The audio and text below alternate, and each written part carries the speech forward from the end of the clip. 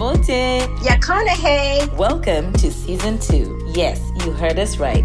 Tiny, they ready? I don't think they are ready yet. Here we are with the new season, with new guests from across the continent, sharing the most inspiring entrepreneur journeys. We got Libya, Zimbabwe, Ghana, and so much more. Welcome to season 2 of a series of AMS.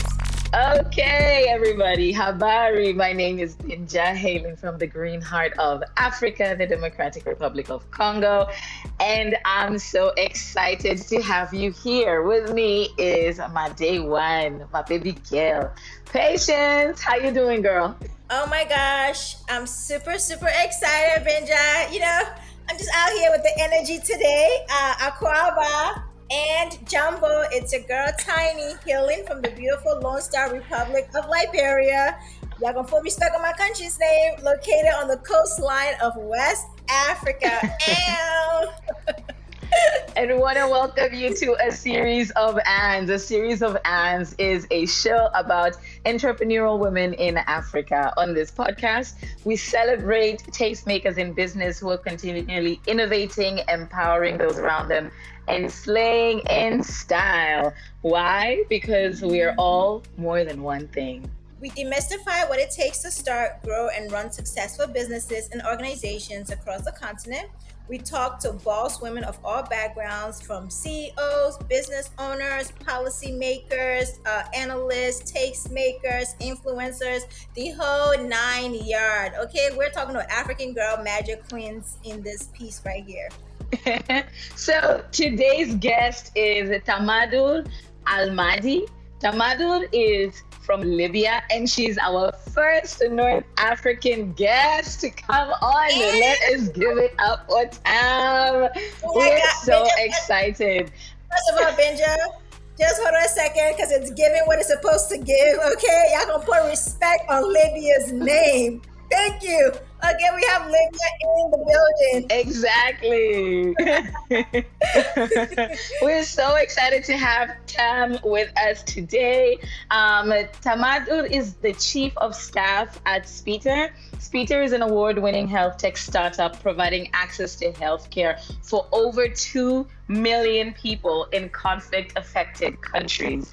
Tamadur has also been recognized by the U.S. Department of State as a Tech Woman Awardee in 2022. She's also been recognized by Deloitte, if you know Deloitte, you know if you know, as one of the women leaders in Africa in 2022 as well, and by UNDP as one of women innovators in the Arab region in 2021. Yo, when we tell you we are not bringing small fries on this podcast, we are not bringing small fries. So we want to welcome Tamadur to the podcast. Hey, so Tam, give us a quick intro about yourself. What are you working on? Who are you? Give us a small, quick elevator pitch before we dive into it. Okay, first of all, thank you so much for having me. Absolutely love your energy and the work that you do. So my name is Tamadur Almahdi from Benghazi, Libya. I'm a pharmaceutical sciences graduate. I have always been passionate about the intersection of healthcare and technology. I'm currently the Chief of Staff at Speetar, an electronic digital health startup where we provide access to healthcare services in conflict-affected areas. I basically oversee strategy and make sure that our operations are aligned with the strategy that we set. My career has always been driven by my commitment to women empowerment, and that's something you could see from my previous works experiences or collaborations with local or international organizations in order to empower women, especially in the tech sector, as they navigate their careers. And I'm very happy to be with you. Oh my gosh, awesome. Well, listen, Tam, if there's one thing we know for sure is that we know that you are a superstar, B, you're doing like such important work. So let's just dive in. Let's start all the way from the beginning. Where were you growing up? Like, where did you grow up? What was that environment like for you? where was 5 year old Tam? And what did she want to be? What did she want to do when she grew up? So I grew up in Benghazi. This is where I lived my whole life. Hmm. I remember a part of my childhood. We've spent a lot of time traveling within Libya from city to city, basically because of my Mhm. parents' work and all of that. In addition to visiting extended family, um, Hmm. so we've always had that aspect of traveling, and I used to get really excited about the whole concept of traveling, especially with the car. It is something that I used to enjoy a lot, and I still enjoy. Tam likes a good road trip, guys. Exactly. When it comes to school, I went to a public school. I used to go, like, it was very close to my house. Um, and now when I think about it, it was a girls only school, and I went Mm, there until high school. And it's just sort of like, when I think about it now, I've been hmm. within communities of women growing up. Like, we've had only female teachers. Um, Yeah. so it's really interesting when you think about it that way. Yeah. So that's one thing. The other was, I grew up in a house where I don't have any brothers. Oh wow. So we're five girls.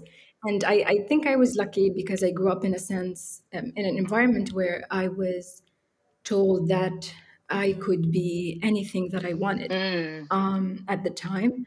And and my mom is a gynecologist, and sort of like seeing her work. She was a business owner, and hmm. she started like her own private clinic at the time, and it wasn't Mhm. something very easy for, especially for women Mm, during that time. We're talking about the 90s, maybe the late 80s. mm, Um, so, sort of seeing her overcome so many challenges in the society, breaking stereotypes. I had no idea what a stereotype is at the time, yeah. but it was very difficult for her. But at the same time, like, seeing her do what she does Mhm. inspired me to Mm, do my own thing. A part of me wanted to become a doctor, but then hmm. when I was just, I think around the year 2013, Mm, when I was just starting to get into university, Mhm. the war in Benghazi have started. I wasn't sure if I wanted to go into medicine. I knew that I was passionate about the Mhm. healthcare yeah. sector, and that's something that I found Mhm. I found inspiration in. Mm, And but I was sort of doing a math equation. yeah. If I went into medicine and giving the war and all of that, it was going to take me years to sort of, the country wasn't stable, and it Mhm. sort of affects your choices and what you need to do. Mm, So I've been thinking of like what would make sense for me to not leave healthcare, but at Mhm. the same time not do medicine because I'm not very passionate about the whole concept of becoming a doctor. I so resonate with that You know what, Tim? because I'm also the same way. I was like, this, how many years am I gonna spend? How much work is it? I'm talking to the same people about the same issues daily. Like, Right. this isn't for me. That's why I went into You know public what, health. Tim? You resonate with every single African child who parents were like, "You're going to be a doctor, an engineer, or a lawyer. Those are your only choices you have in life." And so, if you go outside of that, we're going to disown you. Yeah. And Tam said, no, thank you. I don't want to be nobody's doctor. All Yeah. right. So let's take it a step back, Tam. Back to sort of your upbringing as well. Because I think growing up, definitely you saying that, you went to like all girls schools. That's sort of your educational background. I don't know how you were able to do it because Tansy, I think my mom would have paid for me to go to all girls school, but she knew I wouldn't be able to survive. I need to see boys in that school with me. So, and I love the fact how, growing up as a child, it seems like your family invested in you and your sisters quite well. Like your gender, did not play a Mm, factor in that, especially having a mom who was a doctor. I think that's a great blueprint and example as a girl child to see right. that women can do anything they put their minds to, irregardless of what context they find themselves in. So I'd like to know, while your nuclear family was very sort of pro gender equality and women's rights, that seems to be, a thread in your family. How was the external factors were growing up in Libya, in Benghazi, Mm. going looking at cultural norms and cultural practices? Were there any sort of gender biases and gender barriers that affected you as a child outside of your your family? Like how the rest of the community received you? So that's a very interesting question because I remember at the time, like, sometimes your home or your family could work as a bubble sometimes that sort of protects you from the outside norms, let's say. So I had no idea that such thing existed until I remember around the 7th grade or the 8th grade, where I've had like sometimes classmates who would just it happened to like I think two or three girls at the time, where I remember we were in the 9th grade, and sometimes like the person would just disappear and they would say like that this person got married, and Oh, wow. and they would, for example, like, meaning they would not continue their education. And it has left me thinking like, is this normal? So these sort of things do happen at the same time. I remember like as a kid, sometimes when we want to go play out, or sometimes it could happen in gatherings and Yeah. all of that, and you would hear something like, no, you're a girl, you're not supposed to play outside, you're gonna play inside.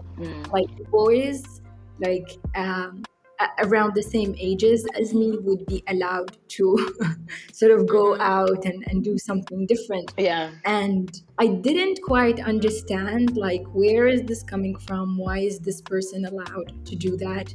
And sometimes I would wish I was a boy, so I would be able to go out and play. But as a kid, you never really understand, like, it's not something tangible. Yeah.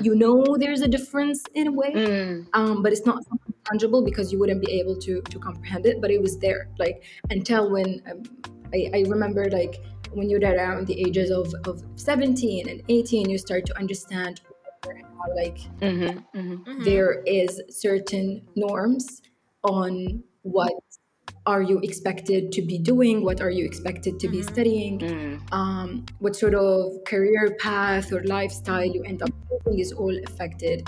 It's affected a lot by society and by the norms, and even if you become resilient to what you hear from society, like sometimes you build your own narrative, but you can't really escape it. Yeah. You can't, like, no matter how many, you can try to change it, but you can't.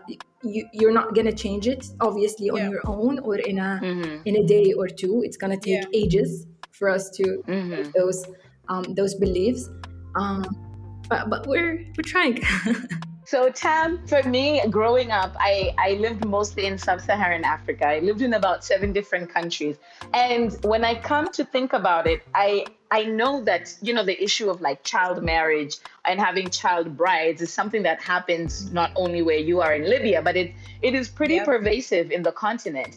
And I don't think I had ever encountered it. So what kind of conversations were you having at home with regards to like your classmates literally disappearing? What was that like when you went home and tried to talk about it with either your mom or your aunts or your uncles? Like, what was that conversation like for you? So one thing I remember is like just being shocked at the thought that this person is not coming back. And basically, like, for example, our society is very diverse. So sometimes, like in certain families, child marriage is something that and it depends a lot on where city are you from as well, because sometimes you can see this happening in certain cities or villages, but not in the more quote unquote civilized or whatever word we're gonna use to describe.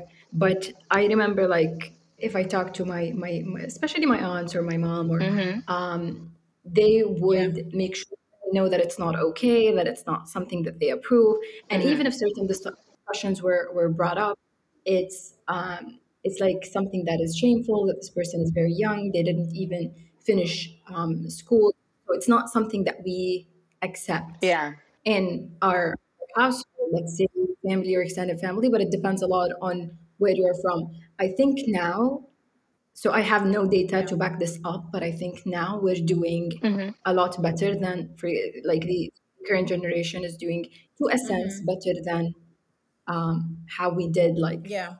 a Yeah. decade ago, let's say. Yeah. And I honestly like the fact that like you're saying your mom and your aunts did not condone it, because a lot of what I have found in African traditions is that even when the tradition disenfranchises women, you will find that it's women who continue to uphold that tradition. So I fully think about stuff like FGM and how it's something that women continue to perpetuate on other younger girls, on other younger women, and it's something that we know we widely have it as unacceptable. One thing I would add here is that again, like especially in Mm-hmm. Libya, we don't have like much data to sort of prove whatever Mm, I'm currently saying. But from my own personal experience, and as I've mentioned, Mm-hmm. like my mom is a gynecologist, and she's in a position where she would meet like different types of women across all ages, and sometimes she yeah. would come home and tell us about it, especially when we're older, and she's like surprised and would talk to us about um, certain cases that she sees sometimes, like women who aren't even 18 with 3 to 4 children, and sometimes they're divorced and they don't work, and so it's Mm-hmm. very bad. Mm, And again, I don't have data to sort of back this up, but I'm talking from personal experience. It is there. I'm not sure mm. how big the Yeah. issue is, but it's still there. Thank you so much for illuminating to our audience a little bit about what what growing up for you was like. So if we can transition a little bit more into what Tam was like in high school, right? So I know you mentioned that you moved around a little bit. What did you mostly get in trouble for as you Okay. as you were growing up? I'm curious because sometimes you meet people and you're like, this one has never done anything wrong. This one is God's angel, Allah's favorite. Right. You understand? I want to know, like, Tam, for you as you went through high school, like, what was that experience like for you? What did you mostly get in trouble for? Because I want to know. Okay, Tim. It can't be Binja and I only being the ones getting in trouble. So in my case, I was a straight A student. Mm-hmm. I would never get into trouble. Mm-hmm. And I used to like just the teacher's pet, um, Uh-huh. get like very good grades, overachieving, all of that. I think the only like rebellious moment I've had like in high school was when they sort of, Uh-huh. so we didn't have a uniform, and then they made this like decision at school, you're supposed to wear this and this and this, and I Mm-hmm. didn't like it. So I've made some rebellious. I've had some rebellious where, like for example, you can't force me to wear this. I want to wear Okay. whatever I wanted, and and Uh-huh. and yeah, it was the only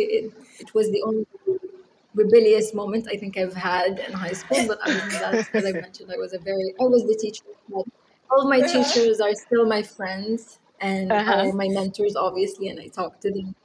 And yeah.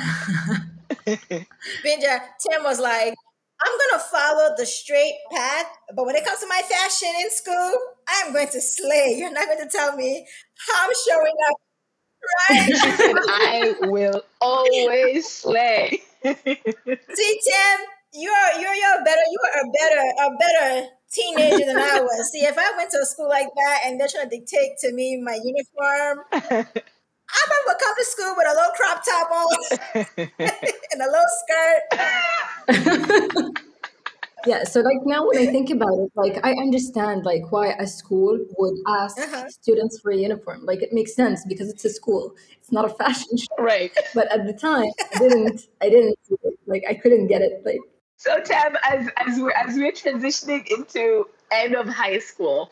I know you mentioned as we started talking that you really still had this interest in healthcare, right?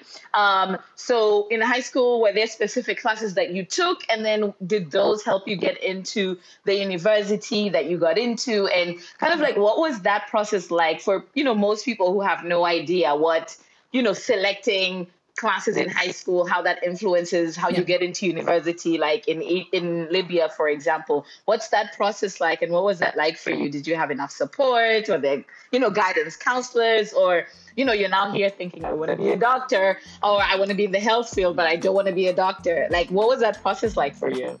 Okay, so basically in Libya, like during, so now the system has changed, but at the time, once you finish the 9th grade, you're supposed to choose between sort of two main majors.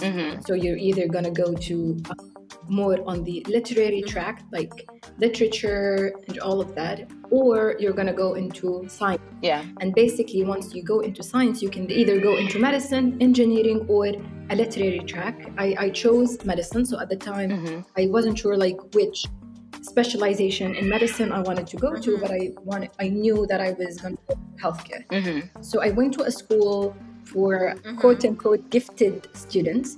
And basically you don't choose like which subjects you're going to take. And then once you finish high school, based on which percentage you get, you would be able to go into the major of your choice. So we have, at the time, we had 2 universities in Benghazi. One of them was for the sciences. The other one was more general, where you find engineering, literature, sciences, and all of that. So I've decided that, as I've mentioned, like I don't want to become a doctor, especially like as you've mentioned, how in our families, it's either you become an engineer or a doctor, or there's always a joke about it, or you're a disgrace to the family. So I've started to think of pharmaceutical sciences as an option. We had no counseling or whatever, but I did my own research. I knew that there's like the business aspect to it, that you could be creative about the career path that you choose to yourself. And that's the way I thought about it. So I've chose pharmaceutical sciences. I started studying here for like 1 semester, but then in 2013, the war has started. We were displaced from our home. University has closed. Like it seemed at the time that life has stopped, and the thing is like you don't know, like, is it temporary? Is this gonna take years? You never know. Like you can't tell. So at the time, my aunt was doing her PhD in Egypt, and she sort of like threw in this recommendation, like, would you be interested in coming in and studying here with me, because I have. So it was a very hectic and long journey. I ended up studying in Egypt for 2 years. I went there around November, and the school has already started since September, so I was very late in the semester. And I remember on my first day, I sort of saw that they've had like the schedule for the finals, and it was my first day. Like, oh man, other students were preparing for the finals, so it was crazy. Yeah. It was very bad. I was so stressed, and I'm sure I've had like some mental health issues at the time. It was crazy, but I did manage to survive those 2 years, and I loved it. It was an extraordinary experience. And I know that it has shaped a lot who I am today, because we were spoiled. Like both of my parents had cars, so we don't use like public transport or anything. But in Egypt, it was different, because I had to use public transport every day. In addition to like navigating a new city, the different accents, all of that. Like, so it was very challenging, but it has shaped me a lot.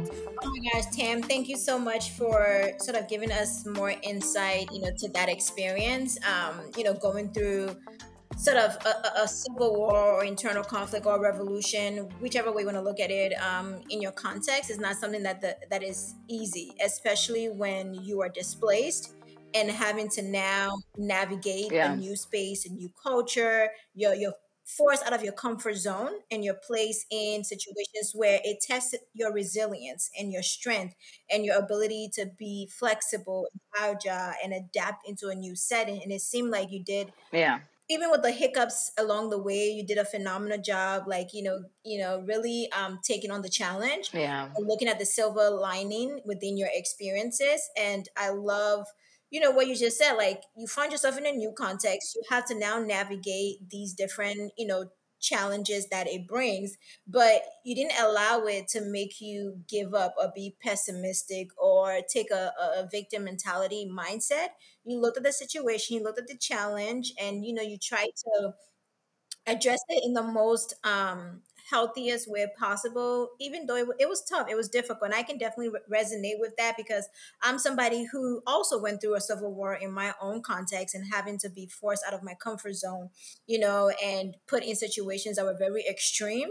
And it tests, it really builds your character, I think, as a child, an adult, or whomever, whatever stage you are in your life. So just Tam, I think before we move on, just a couple of things in terms of what you have articulated in terms of your experience. When you talk about mental health, I think it's really important to talk a little bit about like what that was like for you mentally, because moving from a conflict zone, I don't know if you had to abandon family and friends and then try to adapt to a new place with the same, obviously you as being an excellent student, you're probably putting the same pressures of I have to succeed regardless of the setting, regardless of the disadvantages, the disadvantaged status that you're starting off as. Like, what was that like for you mentally? Because you did mention that that was, a tricky time for you. So this relative I stayed with was my aunt. She was my mom's sister, Hmm. and she was a lot like my mom. So in terms of family support, I didn't feel Hmm. that much of a difference. But one thing which has stayed with me a lot was when I was just starting out at university, and sometimes I would talk to Hmm. get to know new friends or colleagues, and Hmm. they would know that from my accent that I wasn't Hmm. Egyptian, so they would ask me like, "Where are you from?" And then like, "Why are you here?" The thing that has affected me a lot that people Hmm. have no idea Yeah. about what's going on back in Libya. Like your entire city could be torn to the Yep. ground, and the world has no idea. So it has left me thinking a lot, like Yeah. because it's not fair. Like in a sense, you think like we're struggling back home, Yeah. and people are losing their homes, they're losing family Yep. members, and the world has no idea. It was very intense. So that's one thing um, Hmm. I have been through, which Hmm. was difficult to navigate because people Hmm. had no idea that you're struggling. So Mm. that's one thing. I remember coming across so many colleagues and friends who've been of a Hmm. great help. Like they would share their notes, they would walk me through their lessons or classes. So I think having that sort of Yeah. community to support you and to help you, Yeah. that you know that you're not alone, is very important and Hmm. has helped me a lot. That's awesome. That absolutely makes sense. I think, whenever you find yourself in these sort of difficult situations, having a community, having sort of a support system of people who, may share similar experiences as you or even different, but they understand, they can walk a mile in your shoes. It makes the journey a little bit more bearable, and it puts you in a position where you're better able to succeed when you have that, that support system. So I was wondering, is there a specific course that you took, at the university in Cairo that was very pivotal for you and that helped shape sort of a different way of looking at the career that you wanted to, explore after, after graduating? I've had like a pivotal moment, but it wasn't in Cairo. It was when I went back home in Benghazi in 2017. So, one pivotal moment was in my third year in university, and I was in my Mm-hmm. finals. I was studying for analytical chemistry, and I came across this announcement on social media that an organization called She Mm-hmm. Codes were just starting out their work, and they were basically targeting young women who had no experience in coding Yeah. whatsoever for them to enroll in the first boot camp. So it was sort of their minimum viable product at the time. They were just, it's a pilot, they were just testing it. And I remember seeing it and I applied immediately. Back in high school, I remember we've had an IT class where I remember one of the assignments we've had was building a website for books. And it was very interesting. I loved the concept of Yeah. researching and then implementing that research into the code that I've written and seeing the result. So I've enjoyed that a lot. And then when I saw the She Codes announcement that they were just starting out, I was thinking, hey, this could be interesting. Yeah. So I did apply out of curiosity. Right. I didn't think that was gonna be something. And I did the interview and I loved the vibe. Um, I remember we were around 16 women, and as I've mentioned, it was a pilot. The program or the bootcamp itself was not very organized, but it came in sort of a way that they're sort of helping you build um, a technical entrepreneurial mindset. I remember on day one they've gathered us into teams. So I was a member of a team of 4 people, and we were supposed to ideate a solution for a problem. It has to be entrepreneurial and it has to be a technical solution, like you're sort of providing a solution using technology. And I remember we came up with the idea of providing a mental health a platform that provides Oh wow. access to Okay. mental health solutions. And that was our idea. We gave it a name, and throughout the program, we were implementing whether it's building an application, a demo, obviously, or a website for this solution and exact. So I remember we've had a 1 week web development course, a 1 week app development course. We took a marketing workshop. So it was like a very comprehensive 2 months boot camp where I've had no business context or technology context before, but now I've started to think of like, wow, we can use technology in order to provide a solution in any field, basically. After graduation, I've applied to another program that was targeting young or like fresh graduates who had like entrepreneurial ideas within their field. So I remember like I've applied, and at the time I was working at a pharmacy, like a local pharmacy, and I've seen like the daily challenges people face whenever they're trying to get a very simple service. Like, and we're talking about healthcare, we're not talking about a privilege, we're talking about like something that Yeah. people are gonna need on a daily basis. Like, it's a right, it's not a privilege. So coming across these problems every day helped me, okay, why can't we bring a solution in order to help these people who are, Yeah. so for example, chronic patients who take their medication on a monthly basis, like they need to come in and refill. Why can't we do a system and people would automatically get those refills? Especially when you see like old people coming. So I started to like sort of pinpoint all of these problems and how can we solve them using technology. And again, I applied to the program which was targeting graduates, and my entrepreneurial idea was basically providing an e-pharmacy company or an e-pharmacy project that Yeah. was solve these issues. And it continued, and I did manage to launch a minimum viable product during the COVID-19 pandemic. But the thing is, like, I was very young, I had no experience, and the team, we didn't really get along. We had different visions, we were coming from different Yeah. backgrounds. So we didn't see eye to eye. So I really didn't see this like something that these are, and like again, no hard Yeah. feelings, but these aren't the people that I want to continue to work with. And obviously, yeah, Absolutely. because it's very important, and you guys know, like having like your team is more important than whatever you're doing. Team matters. The people you work with absolutely plays a key role on the success and the experience of that collaboration. So, how did you sort of manage some of those challenges? How did you mitigate some of those challenges in order to have sort of a very successful outcome with the initiative that you had? So I remember, like, again, like working with team members who do not see eye to eye, who are, so to be an entrepreneur, you have to be very optimistic. Like, no matter where you're living, how many challenges you have, but you have to be like at your core an optimist. And that's something I live by to this day. And the thing is, like, team, the challenges I've had with the team, like sometimes I would deal with a very pessimistic person who'd say, okay, how can you do this? Is this even, like, do people even want this? And I would get very intimidated because I was the youngest, I was the only woman in the team, and I would get very intimidated by these questions. Like I would defend myself, but then when I'm at home and I would think about the situation, like maybe they have a point. So it's very challenging because you listen a lot. So it's very important for you to protect certain aspects that should not be shaken by what others have to say. But I was very young at the time, and like my whole self-esteem is down to what these people told me.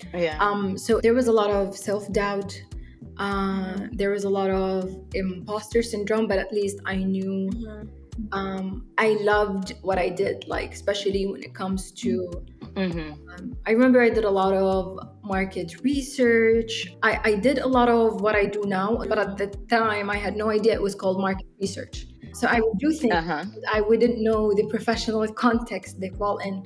So basically this program would usually give us a weekly assignment where we'd have to present, and it has helped me a lot because, for example, they would ask us present an inspirational story, present an, for example, a big company that has used or leveraged technology to improve its solutions. So I've done, like, the more you see, the more that you know that you can do things. So in a lot of cases, it's not really about, as they say, reinventing the wheel, because there are so many brilliant ideas out there. And the entrepreneurial aspect is how you're going to make that work in a very difficult environment such as Libya. So I think that is where entrepreneurship actually lies. Like, entrepreneurship is making certain solutions work in a very challenging and a difficult environment such as Libya. Let's talk a little bit about what that's like, Tam, because you mentioned, you know, what it means to be an entrepreneur. And just for full transparency here, how old are you, Tam? Because I know you keep saying like when you were younger, but I don't think people understand that you're not like 50. Oh my God. Okay. How old are you? 27. Wait a second, Ben, to ask your question, because I gotta do a drop mic moment. Okay, first of all, we are ridiculously impressed, you know, by you, Tam. Like at such a young age, you've already done so much than most of your counterparts in other places. And so I just want a mic drop moment. This is African girl magic. This is what we say when we say on a series of ends. African girl magic. This is what we're talking about. Okay, Tam is the epitome of African girl magic and a series of ends. Go ahead, Benj. I just did that moment. Thank you. Yeah, I know, I know, Tam, I call out your age purposefully because, one, as Patience has clearly mentioned, that like it's incredible what you've already accomplished. But two, you being able to not only identify that, like, okay, the group that you're in or the team that you're working alongside of isn't necessarily the team that is going to help you become successful, but you also identify that, like, you were internalizing a lot of what was going on with the team. Even if externally you were showing up and doing, you know, your quote unquote job, internally you were still wrestling with, like you mentioned, like imposter syndrome. You had some doubts about whether or not what you were saying was actually what it is that needed to be done. I want to know a little bit more about how you overcame that in particular, because if you don't understand anything about me, I'm a girl who like fully believes in quotes, and I live by a lot of quotes. And there's one that says, if you feel that you are not confident, then you must outwork the things you feel insecure about. So let's talk a little bit about, like, how did you outwork those things? Because one, I know you mentioned you had a lot of presentations. So if I can take from that, you know, kind of putting yourself out there continually, and you also did a lot of research, but was there anything in addition to those things that you feel like propelled you forward? Did you have any champions around you? Did you have any mentors? Like, what do you think it was able to get you through this time, or get you through, you know, having these doubts about who you are and how you deliver in the workplace?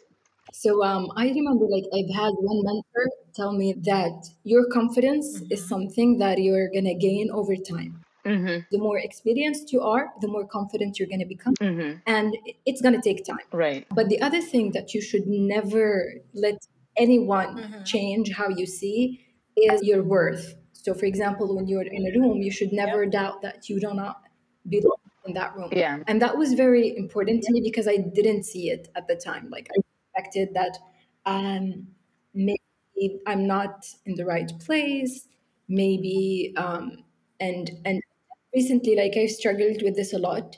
But at the same time, I think Mm-hmm. as you grow up and as you become more experienced, and again, like putting yourself out there is very important. Like, for example, when it comes to public speaking, the more that you speak, the more that you're gonna become confident. So Yeah. so I'm not the kind of person who really enjoys the spotlight. I don't like it. Mm-hmm. Like, I'm not even comfortable. Like, I become very uncomfortable when it comes to like giving credit and all of that. But even if you don't like being in the spotlight, it's very important for you to grow. People need to know about the work that you do. So that's also very important. Like putting yourself out there, Yeah. thinking. I remember I've read a lot of books. One was Mm. one of them was called Emotional Agility. It was saying like a lot about the growth mindset and how you perceive, like it's not a failure unless you don't learn from it. So if you look at every experience Mm-hmm. from a growth perspective, like even if I failed this project or I failed this presentation or I failed my team, like what is the thing that I'm going to learn from this experience and what is it that I'm going to take with me in the future? So when I've started to think of this Mm. a lot in all of the things that I do, I think I've started to become a Yeah. little easier on myself because I'm very hard on myself, and I'm sure Yeah. so many resonate with that. Mm. It also tells you that you should um, speak to yourself like you would talk to your best friend. Like if your Yeah. best friend fails, what are you going to tell them?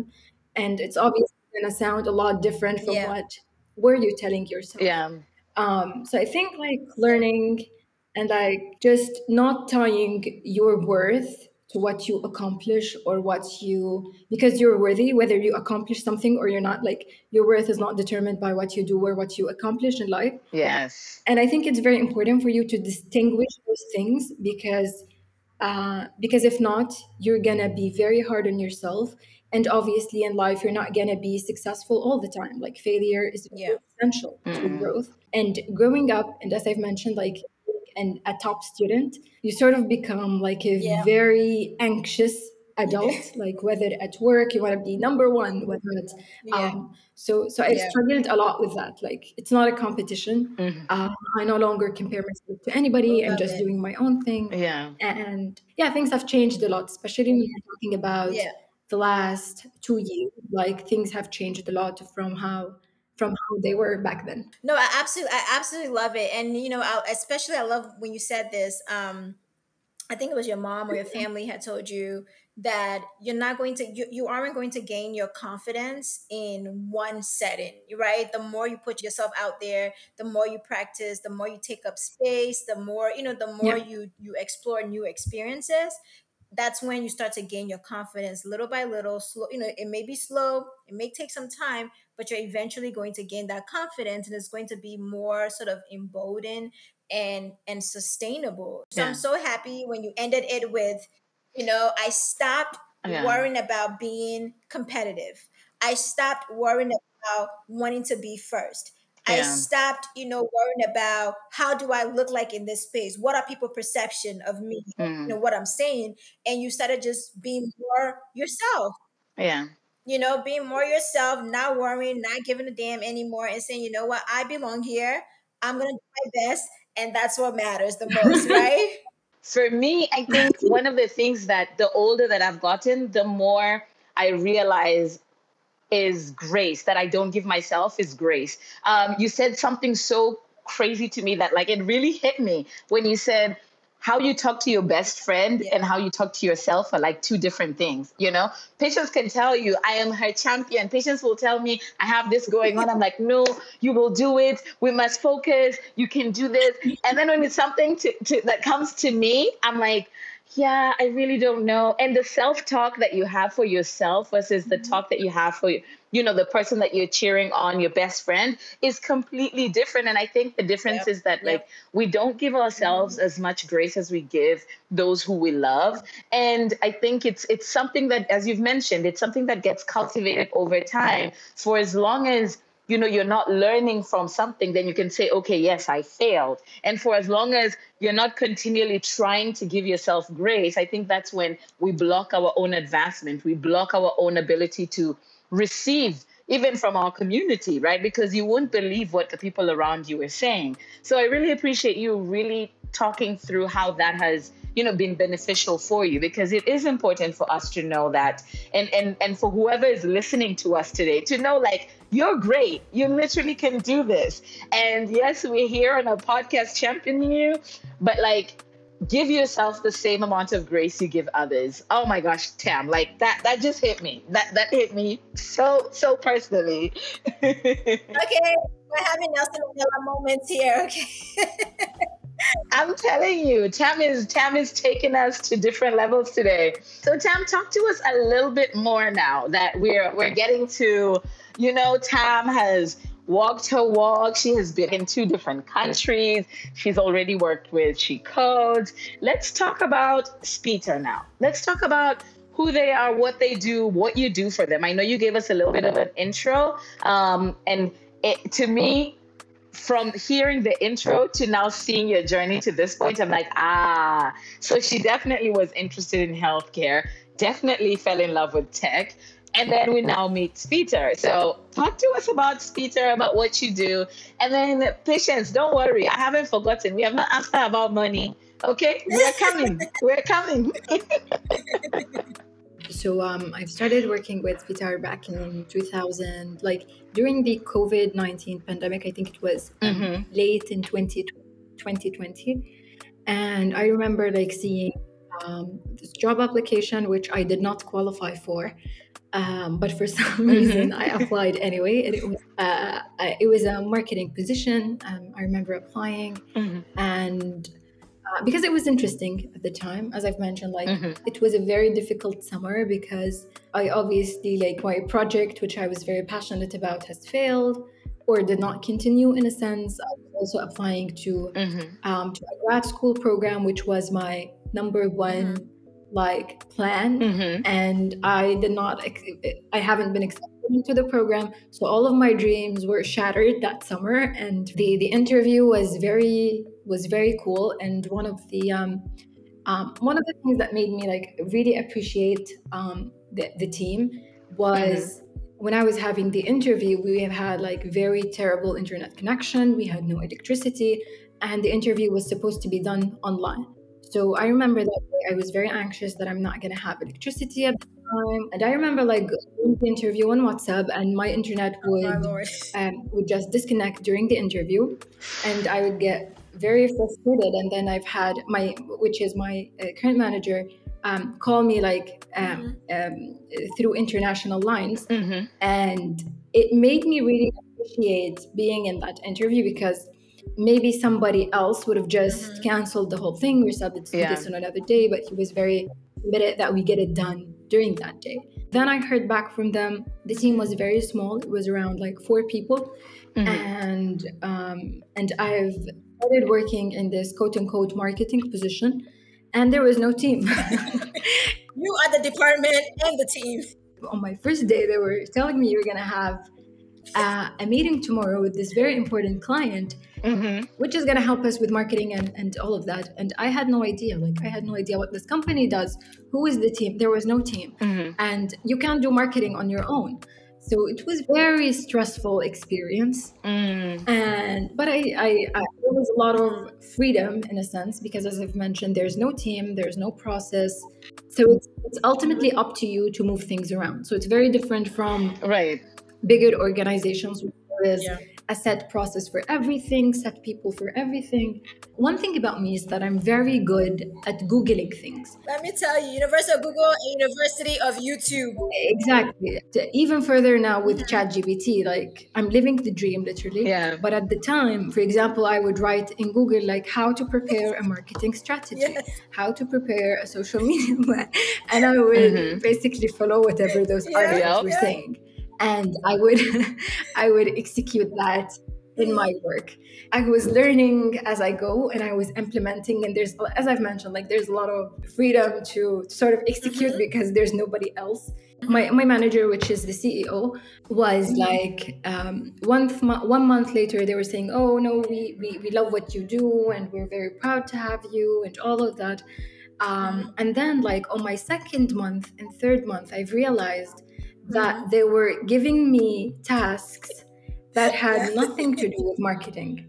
And because and because Yeah. I was learning, I didn't say no, because as I've mentioned, like, I loved the team and I loved the fact that it was a small company. I was very passionate about the mission, and again, like I was doing Yeah. things that aren't marketing related, like. And then I noticed that my job was shifting from marketing to doing everything else.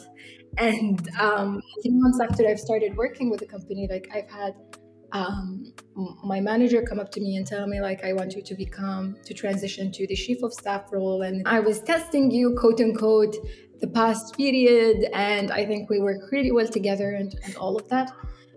And I said yes.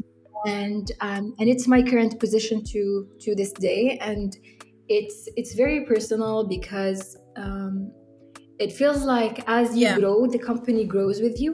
So as I've mentioned, we started off with 5 people, and now the company has over 60 people. Oh wow. And yeah, it happened in like 2 years or 1 year and a half. A lot of, as I've mentioned, like what I loved the most was creating things from scratch. There are no rules to follow. I was creating my own rules, and at the same time, like thinking, how can we replicate this? So, like, I'm sure if you're familiar with building a company, a lot of it is just like creating a process and then replicating that process.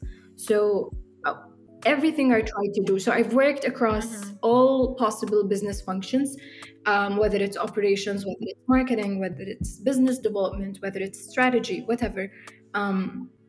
So I was working at all of those. And what I've enjoyed the most was setting up a process. It's going to change and iterate over time, but it's something that I have oversaw and sort of created myself a lot of the time on my own. So in addition to like bringing on awesome people, and I think that's one of the most things I value a lot, is that like I've interviewed, I think to this day, over maybe 100, 200 people. I've stopped counting, but like having interviewed so many of the leaders that we currently have at our company, like doing their own thing, leading their own teams, has been a very extraordinary experience, because you're not only growing, the company is growing and the people at the company are growing too. Yeah, it's amazing, Tim. And I think, like you said, I mean, it's incredible that you started with a company at 4 employees, I believe, and now within the span of a year and a half, or maybe 2 years at the most, you guys have now increased your personnel to about 60. And that says a lot. I think also from your leadership as a chief of staff, having oversight, in bringing these new employees on board, getting them assimilated into the company, and you creating that that operational processes to ensure that their work is also moving efficiently. So I'd like to know, like, Tam, how has that been, as a woman, serving in this position as chief of staff? What is the reception from your other team members and colleagues and peers within the organization, and also, or within the company, and also outside of the company, when you are interacting and collaborating with external clients and partners? Does gender play a role within that setting, or has it been sort of an advantage for you as well? So I think when I was just starting out, it was a little intimidating, because as you've mentioned, like sometimes lack of representation, like being the only woman in the room sort of makes Mm-hmm. it harder for you to either to speak up. So I think it's very important to work within a supportive environment, like, and for this environment to be intentionally Mm-hmm. supportive of women, Yeah. to not just like do it haphazardly, but these people were had in mind, this is a woman that we want to see more of, that we want to support, so she could bring the value that she has the Mm-hmm. potential to bring on. So like it all starts with senior management, and if they're intentionally supportive of women. And I think that's very important. Like once we were setting up, for example, our strategic objectives for the year, we've had like certain metrics to make sure that there Absolutely. is representation of women. So now today our team, like over 60% of our team Yes. are women. So that's number one. We have over 40% of executive leadership are Absolutely. women. So I think we've come a long way. But making sure that you have certain metrics to track and to sort of hold yourself accountable to, like, am I actually delivering the things that I say that I stand for, or am I just saying that I support women and that's it? So I think having like, and this is like one thing one of my mentors always say, that if you can't measure it, you can't improve it.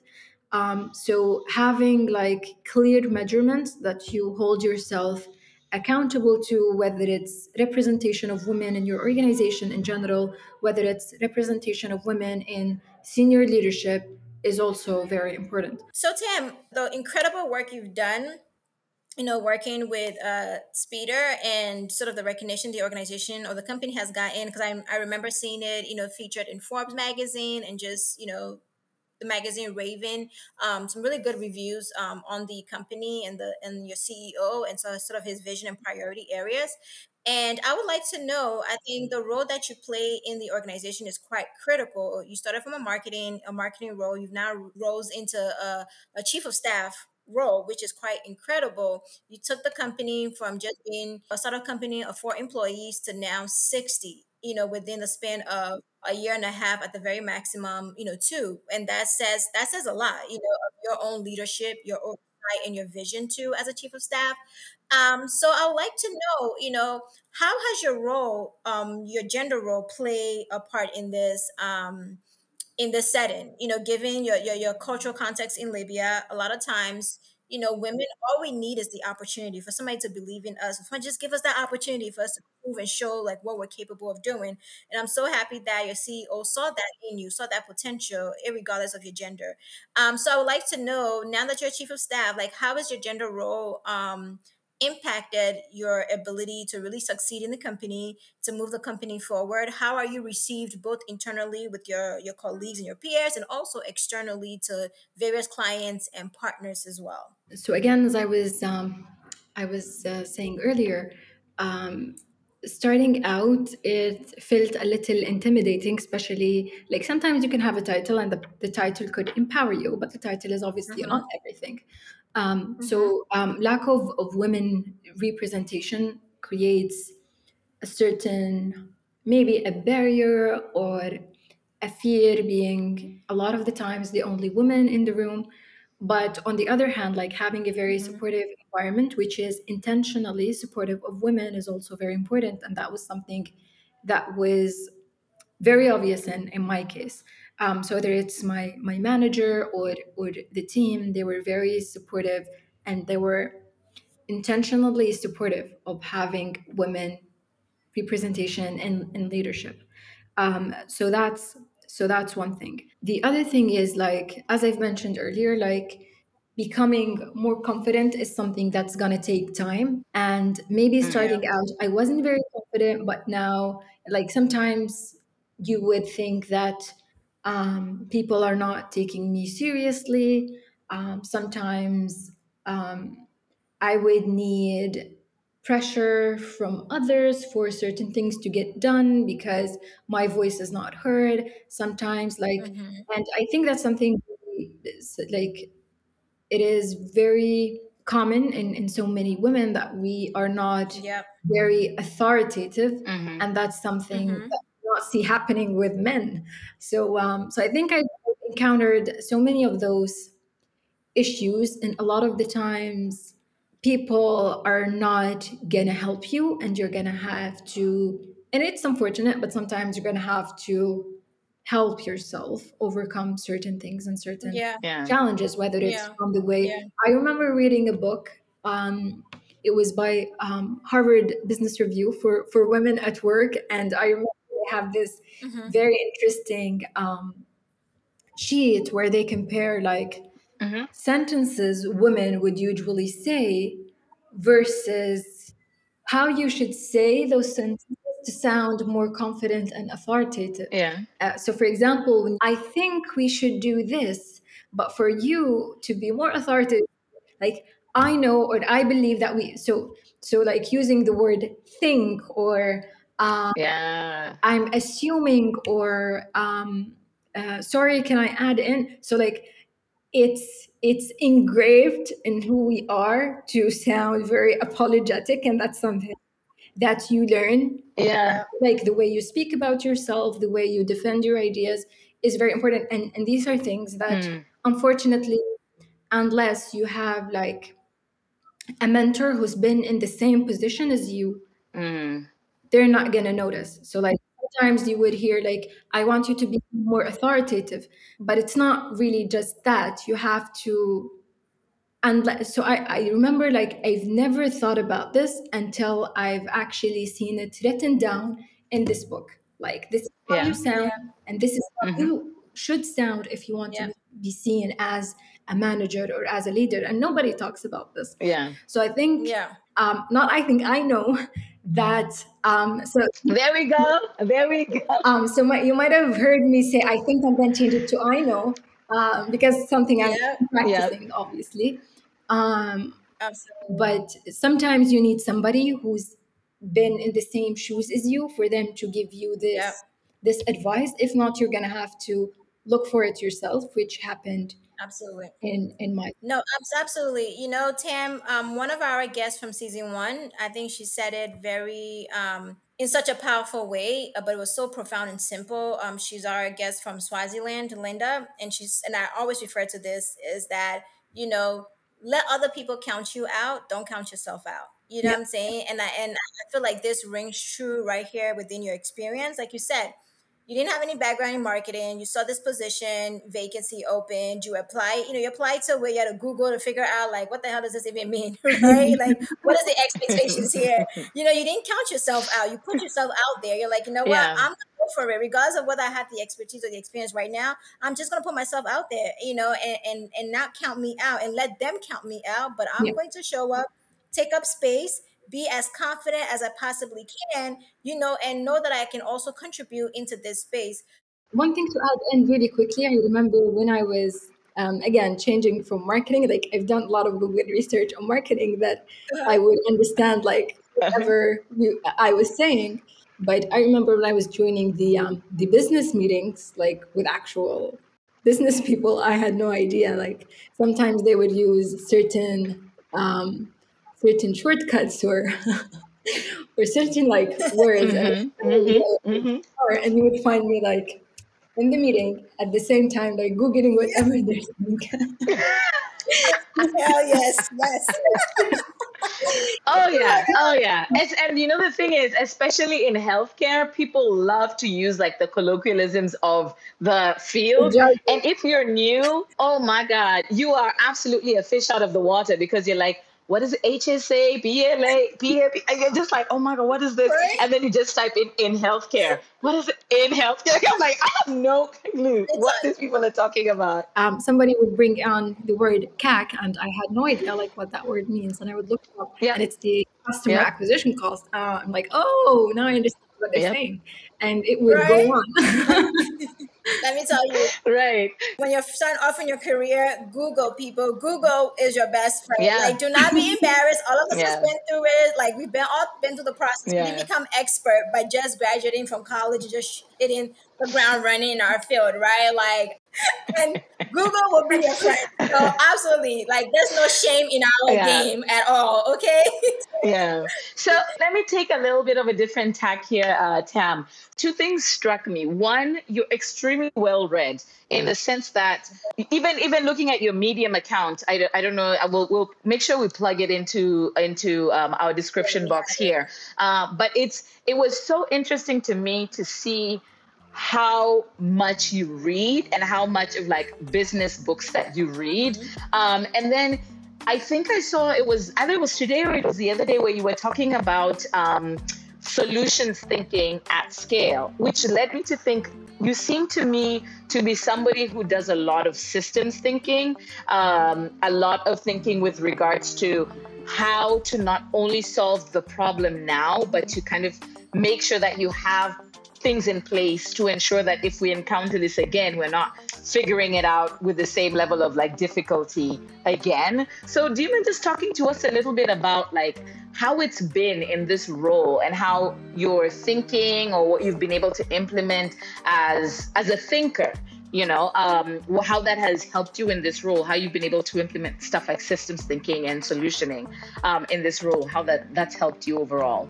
Okay, so one thing I'm gonna talk about is you've mentioned that I've read a lot. I used to read a lot more, but now I'm a little bit more picky with regards to the things that I read. And interestingly, that whatever problem or challenge you're facing, there's a book for that. Books let you know that you're not alone in so many of the cases, that you're not the only person grieving or you're not the only person failing. Yeah. And today with the internet, whole access to information and having the ability to read like whatever book out there actually overwhelms me so many of the time that I end up reading nothing because I have access to everything.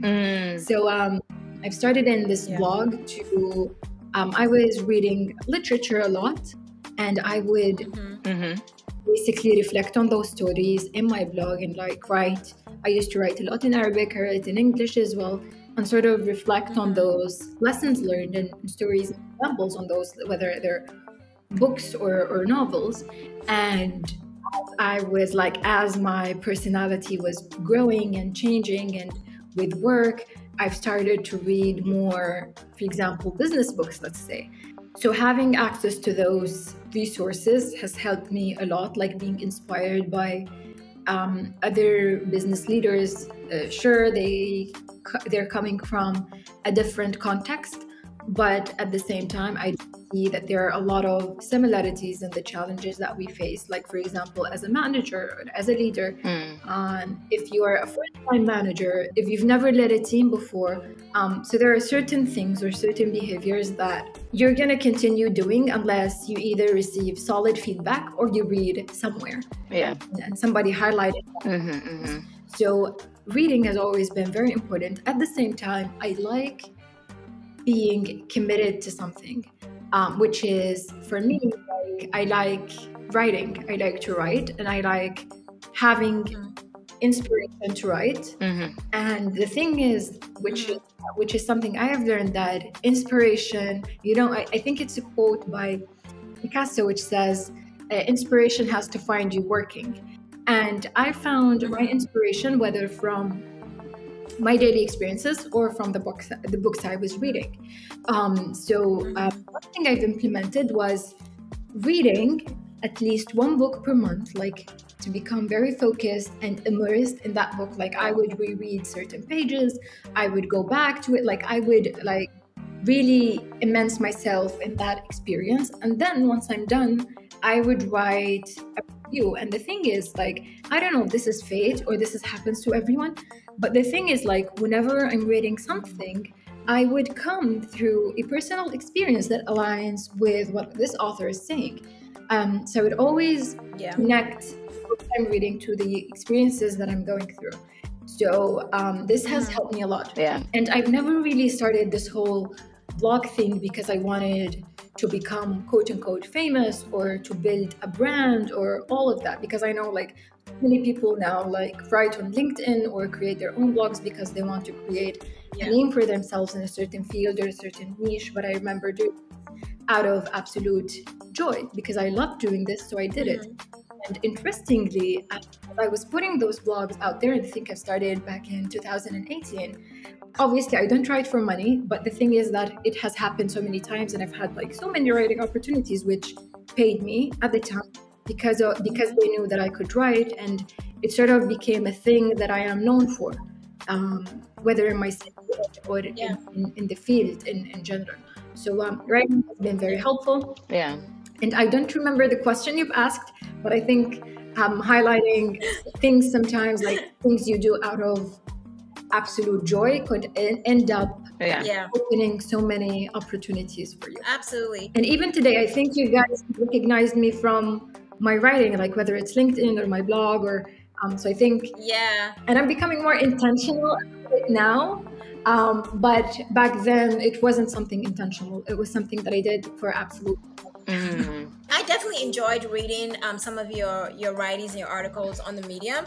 And just quickly for our listeners who may not be aware, Medium is an open platform. So it's a publication platform. I think it attracts over 100 million readers, I believe, worldwide. And it's sort of a digital space that allows like freelance writers to come on board and just, share vital critical stories and and experiences, and in some of Tam's experiences, like she just mentioned, a lot of times through her reading different literatures, it inspired her blog posting and the writing that she had produced for Medium. So that's just that for our listeners who may not be aware what Medium is. Also, I think that what you just said, you started off as a personal passion, creative outlet for yourself that you didn't imagine that it could actually generate funding for you, or or even visibility and things like that, because you're just doing it out of your own passion, right? And I think this is what's so important.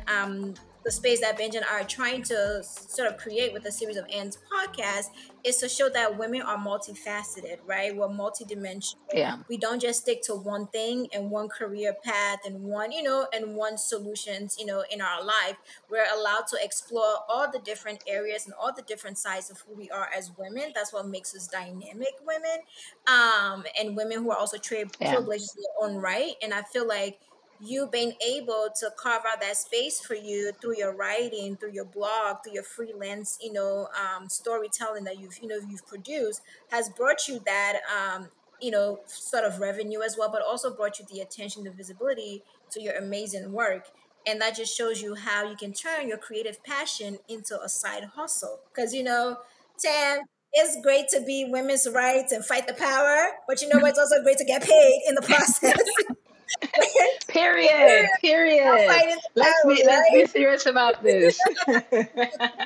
We're at the stage in our podcast where we are going to be talking dollars and cents. I am going to be asking the questions that is on everybody's mind. How much does a chief of staff in a health technology company make?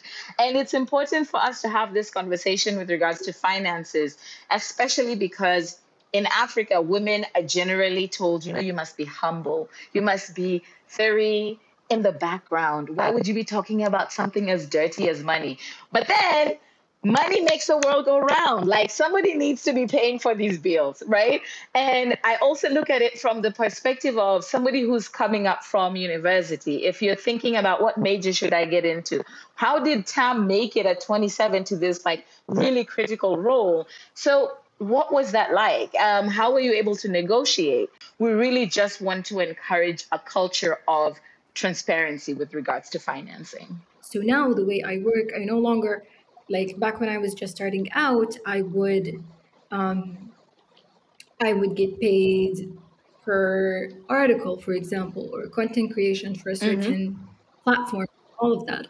But now I've sort of shifted that because I feel like I'm a more professional person. I started to take on those roles from a consultancy perspective. So we're talking about 500 USD, let's say, per month for a part-time consultancy project, like whether it's in marketing, or it's usually overall operations. And that's something I've started navigating like a while ago, because And again, as you've mentioned earlier, when it comes to implementing frameworks, so I no longer have to, like how in big consultancy companies, they have these frameworks that they work with. So I've started creating my own. So it's easier for me to take on more projects that would take less mental capacity from me. Yeah. So I see them as like not even part-time positions, but maybe something I do, like I give up to 2-3 hours during the week, and that's it. So that's another thing that's been, yeah. Okay. No, and that's perfectly fine. Like I said, for us, it's more of just showing that it doesn't really matter where we used to be, where we're moving is more in terms of like the transparency. But I totally understand. Are you able to share like what you made at She Codes? Because it's going to be a different ball game than what you are working on right now. Or do we just want to stay away? It's fine. Either way is fine. Yeah. So the way I work with cheat codes is that I work per project. And a lot of the time it's mostly volunteer work because, as I've mentioned, and to this moment I still volunteer, and this is something I tell. Okay. And I don't know, like maybe you have some other opinions, but a lot of the times when I see an organization, for example, and I know, so for example, in the case of She Codes, they have been very pivotal in my career. So I feel like I have this connection with them, help them with any given project. So a lot of it is volunteer work. Sometimes we work like whenever they have like a funded project, and a lot of the time the projects are unfunded. They're based on volunteers. But for funded projects, thinking about maybe let's say working for a commitment for 4 months or 5 months. We're talking about maybe 2K USD. Yeah, I think that's, and to take into consideration also like there is no transparency, let's say, when it comes to salaries in Libya.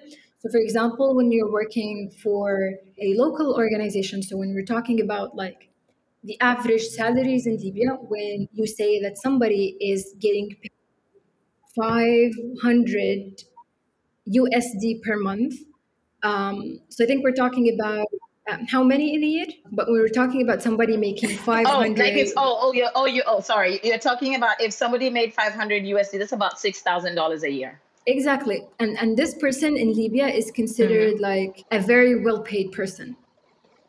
So yeah, context is important. Yeah, absolutely. Yeah.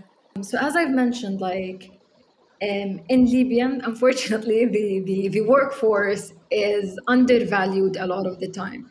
I remember like the other day, there was this company who are hiring for a marketing person, and they were expecting this person to, for example, like set up the strategies, prepare the content, literally this person would take the photos, they would make the graphic designs, they would write the social media content, and they would post it. And like, and this person is going to be paid less than what I've just mentioned. So we're talking about like 250 USD. Like, so what? the value of what a human being can deliver is still very undervalued. And I don't know, it's too many reasons. I think now, because of like so many young people are in charge, they sort of value these things. But when we're talking about like older people hiring, they would expect certain things to just magically happen. So they were, and it was crazy. Like the call for applicants was like, we want a writer plus graphic designer plus photographer plus videographer. So it's wow.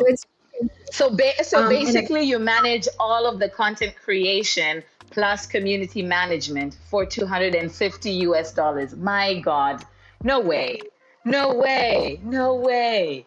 That's crazy. People don't even make $250 on an Instagram post. What? Exactly. That's wild. But the thing is that there are like, I'm happy that now with social media, people are talking about salaries and what is fair. Because I remember like the other day there was a post going viral. There was like this very well established store that was hiring for I think it was a customer service position that basically had working hours from I think 9 to 5, and like the salary was crazy. It was they were hiring for a female, and the salary was 500 Libyan dinars, and if you change that to USD, it's around 100 USD per month. And oh no. And then like they apology like after like the post went viral and people were saying like you're taking advantage of women, and if this was a man taking the position, then the salary would have been a lot different. I'm sad obviously because of the thought of the post or the position itself, but at the same time I'm happy because it created some sort of conversation around the topic. So that's one thing. Another thing worth mentioning, so in our society we don't have the concept of gender inequality when it comes to financial compensation, but there's an unwritten rule in certain areas or fields where I remember like when I was working at a local pharmacy, like the men make double what the women are making, even if they're doing the same thing, because men are willing to negotiate their offers, and they would know, like, for example, especially when it comes to so for example, when it comes to career choices, and I'm talking here more about pharmaceutical sciences because that's the background I'm coming from. So men would have more options, like they would work pharmaceutical companies. But for women, especially those who come from conservative families, that wouldn't allow them to work at those companies, or they're not allowed to drive a car because the job requires a lot of movement. So they know that women are more desperate for the job, and they would, because they're more desperate, they're willing to be paid less. So so that's so they're taking advantage then. Exactly. And they know that women are more professional, they're more likely, and again I'm saying this not backed by data but backed by personal opinion, that women are more likely to show up on time, to be more professional, to create less trouble overall, less negotiation. Wow. No, thank you so much for sharing, sharing that level of transparency and sort of background and context with us, and from your own sort of personal experiences and observation within the Libyan context. So, Tim, I would like to transition a little. I'd like to know, have you experienced any sort of discriminatory practices as a hijab wearing woman? And if so, what were some of those experiences, and how did you sort of tackle and address it? So I remember I came across like this one incident where I felt like this is discrimination. Back in 2022, like during my Tech Women Fellowship, so we were supposed to travel from Libya to the US, and we don't have international flights. So I basically had to travel from Libya to Tunis to France, and then from France to the US. So first of all, traveling as a woman alone in Libya is still considered something that would raise some eyebrows. Like, for example, when you're at the airport, people will be saying like, you could get like even some questions. And I was just talking to my sister earlier about this. Like, authority at the airport could ask you like, why are you traveling alone? Why don't you have a companion? And all of that. Oh wow. So that's in 2023.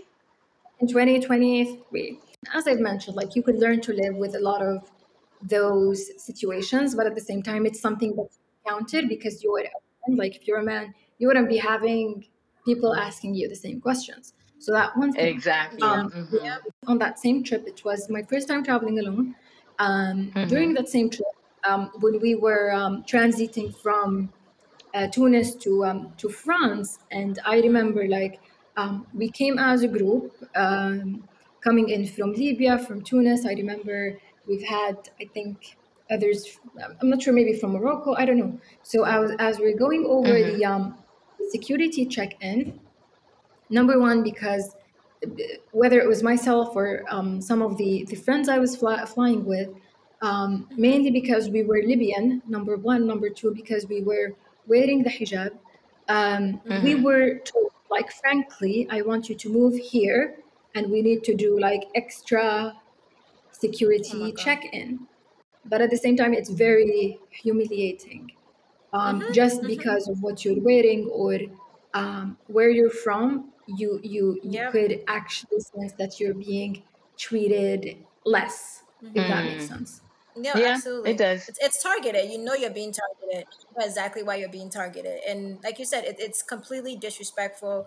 It undermines sort of, your humanity, and your own Yeah. rights. So how did you navigate that experience? Because I think it definitely affect your emotional well-being. So one thing, as you grow up as a woman in Libya, you grow to become very resilient to those factors, and even if it makes you upset, you're like, this is nothing. I'm on this trip and I'm on this wonderful experience, and I'm not gonna let that very inconvenient encounter ruin my day, because I know this is happening because, for example, this person is racist. And it's not Right. Yep. because I am less of a human being. It's more on them than it Absolutely. is Yeah. on myself. So I think it's all I about love that. learning how to not let those things that you cannot control ruin your day, if that makes sense. Yeah. Yeah, it does. Absolutely. Yeah, I think it's interesting because, Yeah. something like the hijab, right, is something that like immediately sets you apart, right? Because I can walk around and my skin will set me apart. And that's something that I have to Yeah. live with. I can't change. I can't edit this, right? But I always feel like there's an added pressure on women who wear the hijab, because wearing hijab is an option. Like, you choose to wear hijab, especially depending on which Arab nation you're from. It's a choice. It's not something that is imposed in most Yeah. places. Yeah. And I think a lot of people who are external to those situations don't really understand that as a Muslim woman, you get to choose, and it means something to you that you are wearing hijab. And I think it's so unfortunate that instead of the world in 2023 like stopping and actually understanding what it represents, what does it mean to you to be wearing this, it becomes a symbol of othering. It's one thing to be discriminated against because of your skin, but now layer on nationality, layer on religion, culture. That just takes things to a whole other ball game. So it's very, very important what you've shared with us today. So I know Patience is always somebody who asks this question, but how is it that with all of this on your shoulders, not only are you chief of staff, not only are you a woman, a Muslim woman navigating our world, how is it do you get to actually unwind? How do you unwind? How do you take care of yourself? How do you love on Tam? So that's something I am trying to learn as I go. But I think, like, when it comes to personal life and well-being, let's say, it's very important for me to set certain targets or certain objectives to achieve. And it's similar to what I do with my work and my career in general. So, for example, I make sure that um, I meet with a friend every 2 weeks, and I make sure to make that happen. I, for example, read a book for 30 minutes. I take a walk for an hour or 30 minutes on a daily basis. So creating those habits and making sure that I stick to them, even when I feel like I'm not gonna do it today, but I end up doing it because I Yeah. know that I've set this goal, because it's gonna help me become more relaxed, or it's something that's Yep. gonna disconnect, as I mentioned, like whether it's a day with a family, whether it's completely disconnecting on Fridays, whether it's um, Yep. meeting your reading goal or your walking goal. So for me, it's really about maintaining certain habits, and I make sure that I do not miss them for more than 2 times in a row. Has helped me like, I'm trying to become more disciplined as I am to my work, Yeah. to my Mhm. and to my relationships. Yeah. I like that. Um, I like that because sometimes people think that like life will happen to you. You know what I mean? People think that like, oh, you'll wake up one day and become this voracious reader or this really healthy person. And it's like, no, you actually have to be intentional about getting these things done. And I love how you put the parallel with your work because at least to me, you sound like somebody who's extremely disciplined and regimented in your work life and being able to apply that same discipline to your personal life in terms of like scheduling the time and not giving yourself the chance to like not do something more than 2 times. Like that is yeah. discipline because at the end of the day, like you have to train your body to not only be successful in the workplace, but like this is the Yeah. vessel that is supposed to carry you through that whole process. And if you're not taking care of your body and your mind, then expecting to still be as productive and as excellent in your workplace, like that's a pipe dream at this point. So I appreciate how how you've shared how it is you take care of yourself, especially in the busy job and busy life that you have over in Benghazi. Tam, thank you. Just thank you so much. Just such being such a dynamic, woman, for us to sort of explore your journey and your experiences thus far. At the age of 27, you have definitely surpassed and accomplished so much, and Oh we yeah. can only imagine, what the future holds for you and what is yet to come. For all the little Tams in Libya and all the little Tams in Congo, in Liberia, Tunisia, Kenya, wherever they may be across the continent, what would be your parting word of inspiration and motivation for them? Hmm. And then, two, what excites you, like, about African women, our the new wave of African women across our continent and also within Libya? Hmm. So for young girls, what I would say is to never underestimate your potential. Like, no dream is too Mm. big, and I think this Hmm. is this becomes more tangible as you have certain dreams come to life. Yeah. So I remember, like when I was a little child, I have dreamed about certain places that, like, this is my dream, and once you achieve like at least one dream, you're gonna think, hey, it's not as difficult as I thought it is. Like, literally everything is possible. And Yeah. I know, like, so many people say this, but everything is possible. Like, you know how cliche it sounds when they say the sky is the limit. You can be anything. I Yeah. remember I was inspired by a TikTok video by a little child. Like, he was encouraging his mom, and he was telling her, like, you could be anything. You could be the Aww. president. And I was like, yes, you could literally be anything. And what is more important is for you to constantly make sure that you're doing something that is not in a sense frightening you, but could be frightening, but you have to constantly challenge yourself. One thing I've always had in mind was that when I look at professionals, I would think like these people know what they're doing. As I started to work Hmm. more and collaborate with some like international experts, you would notice that a lot of the time people have no idea what they're doing. So Yep. so you're Fake it till you make it, my guy. Fake it till Okay, you make it. you go. like everybody's faking it. Everybody assumes that they know what they're doing. Mm. So put yourself in positions to challenge yourself, to not necessarily have the confidence, but have the grit to take on challenges and to challenge yourself and to seek new opportunities and to be open to those opportunities Yeah. and to not sort of limit yourself in a box. Like, this is what I Hmm. want to do, so this is the only things I'm going to take on. What has helped me a lot was always Yeah. being curious. Like, okay, I wanted to work in this field, but I was always curious about trying out other things. So it's always important, and everybody at the end of the day has their own narrative and their own story, which is gonna align at the end. So you can think of it as you have like multiple lines in parallel which are gonna meet at the end and sort of craft that narrative for you. Yeah. So it's very important staying curious and staying open.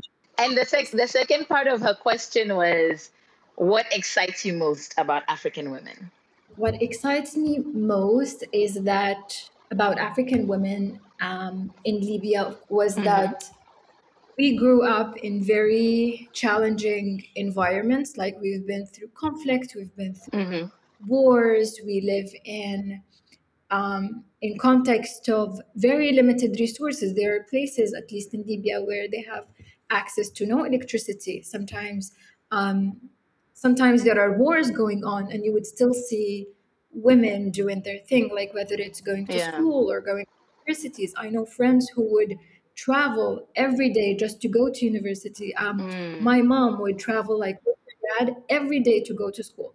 So going through those challenges and still being able to create something is not something that you see everywhere. So what excites me the most is having the resilience to start all over again and to continue to do what you're doing despite the challenges that you go through, whether it's security issues or society issues.